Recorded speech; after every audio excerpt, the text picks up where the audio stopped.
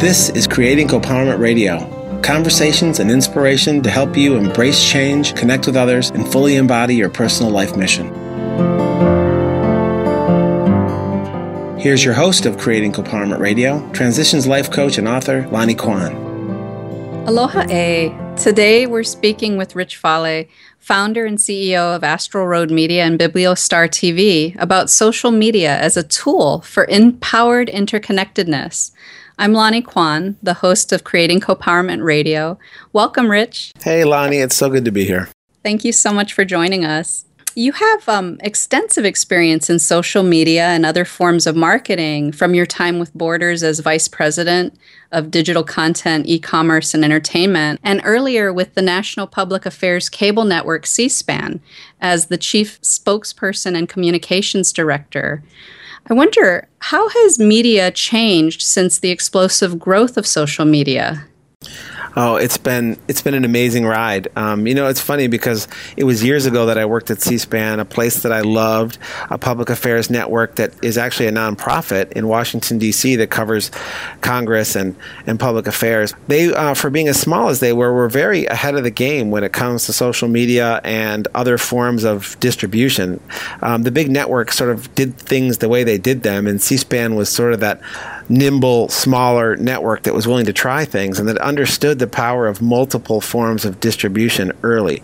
So I was around at a time when it was really dawning, when the web was just beginning, and I happened to work for a television network that was very experimental and understood the power of that distribution. So I learned a ton, but I got to watch it firsthand, and where it's come now, where I watch my own kids, the amount of time that they spend interacting with their friends online and communicating and watching media and trading media and creating their own, it's been very explosive.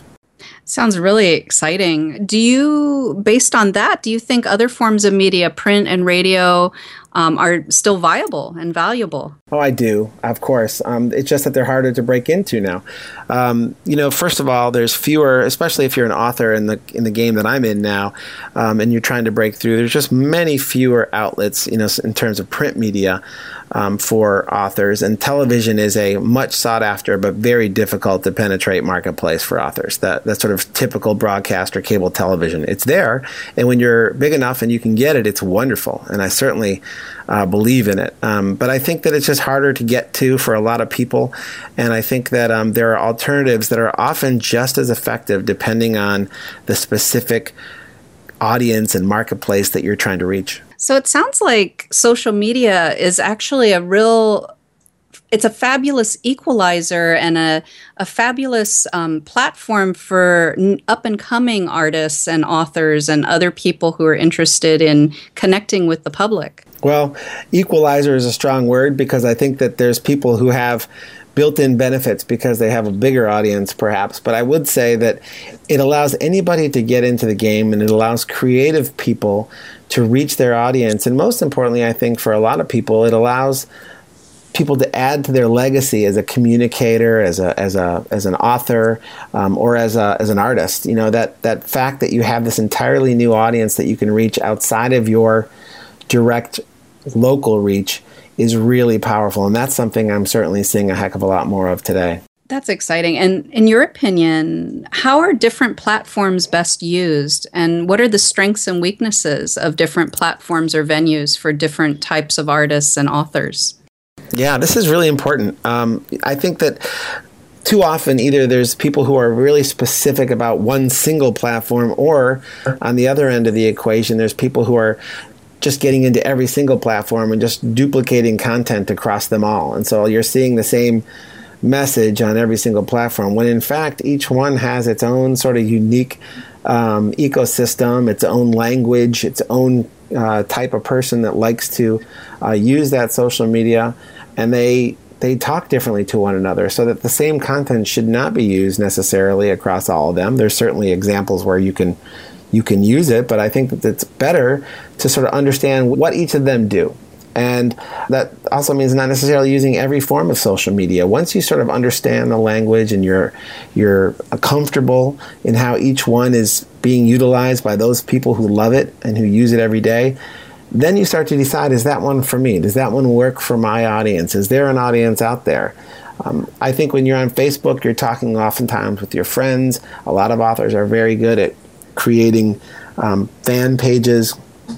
I think on the same token, a lot of authors will create a book page that they then abandon on Facebook as soon as they've moved on to some other project. So I think you'll often see sort of graveyards on Facebook of forgotten Facebook pages, and I think that's a problem. But Twitter is a vibrant, everyday communication. Sometimes I'll hear people say to me, well, I just put a tweet out, as if they've released a press release. And when in fact, they're not necessarily recognizing that Twitter is like the Mississippi River going by. You have to continue to play in that medium for it to be effective for you and for you to enjoy it. Otherwise, you think it's, you're not getting a return, and you're misunderstanding that medium. Tumblr, on the other hand, is about visual and about media. There's a big GIF or GIF community on Tumblr. Then you have the other social medias. I love Instagram. I love Vine. I love what people are doing now with some of the other forms of visual media. So they're all different. They have different audiences. They need to be utilized differently, but I think there's ways to leverage your content across all of them. You're listening to Creating Co-Empowerment Radio with host Lonnie Kwan.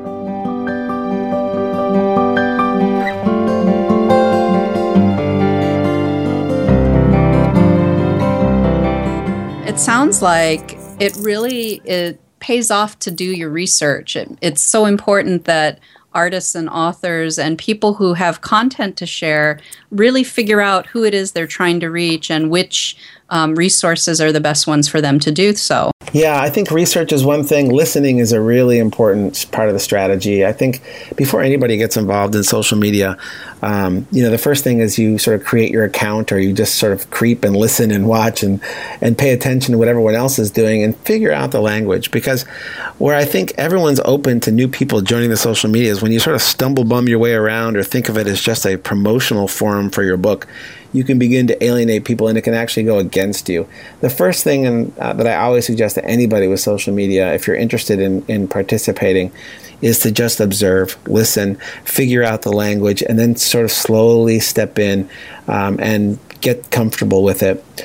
And on the flip side, that whether it's called research or whether it's called just observing and paying attention, the other element is that I think I often hear people who are just sort of frightened right out of the gate from social media. I have one person that I was talking to recently who said, I don't want anything to do with social media. I just want to sell my book.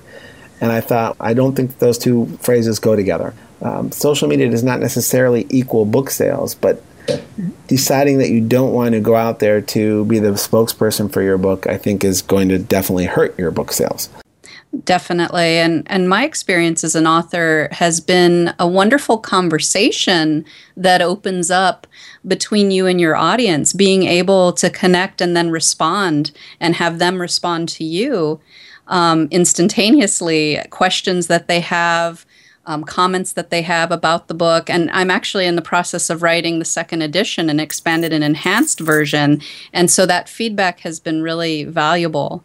Oh, absolutely. I think that Susan Orlean, who's an author that I interviewed, spoke a lot about how she's used Twitter as sort of a two-way conversation while she's actually writing the book. She asked questions. She asked her followers, and she's got quite a few, questions like, does anybody read the acknowledgments? So she was about to write them, and people said, absolutely, I read the acknowledgments, and here's why. And she said it was an eye-opener just to be able to immediately get feedback, from the writing process of her book. That's one of the ways she uses it.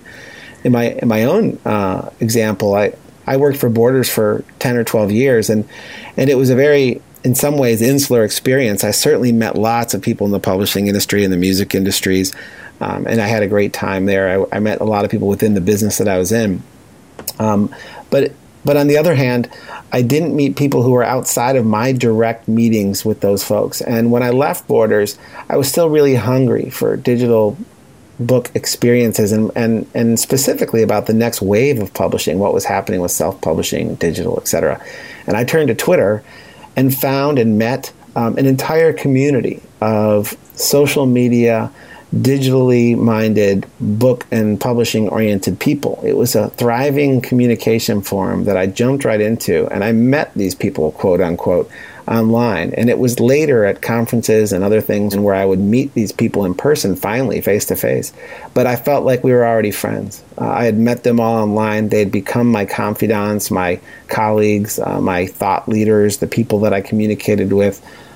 It was great to have that. And certainly it was an educational experience. I learned a ton that I would have not learned on my job. Exactly. And, we see articles and we often hear people complaining that social media technology separates us or isolates us, and that people no longer talk, or that they text and they don't pay attention to the person in front of them, that social media distracts us from reality, that it causes sociopathic or pathological behaviors. But of course, probably those people who have those experiences would have them anyway with a different type of media. And oftentimes I think we forget to focus on how social media can be used to share petitions, to wish others happy birthday or offer support during hard times, to coordinate volunteer efforts and protests, and also as used in successful marketing campaigns. I wondered, in terms of social media as a tool for empowered interconnectedness, what are your thoughts on the uses and maybe misuses of social media?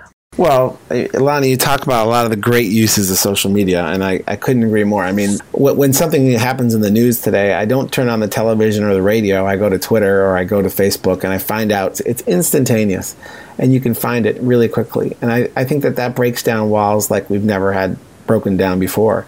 And I believe in all of those wonderful things you said. I do think that social media does have some drawbacks that we need to keep working on. I think that we're in a constant evolutionary state. I think anonymity on the web is a problem, and I think it leads to commenting without repercussions. It can be a very negative place sometimes, especially as an author who's worried about the reviews of their book. I mean, it can get pretty darn negative. And I think you have to be able to sort of weed through that and understand, who's real and what's legitimate. At the same token, I think that the web has a problem that we're going to have to continue to work on, and sort of policing that sort of anonymous flame, that sort of negativity that you would never in a million years act like if you were facing that person, looking at them over the table. So there are some issues, certainly. Thank you so much, Rich. I wonder, what social media do you wish was available that is not yet currently available? That's an interesting question. I think the next step in social media, and I'm sure everybody has a different opinion, but I'm really interested in the storytelling component of social media.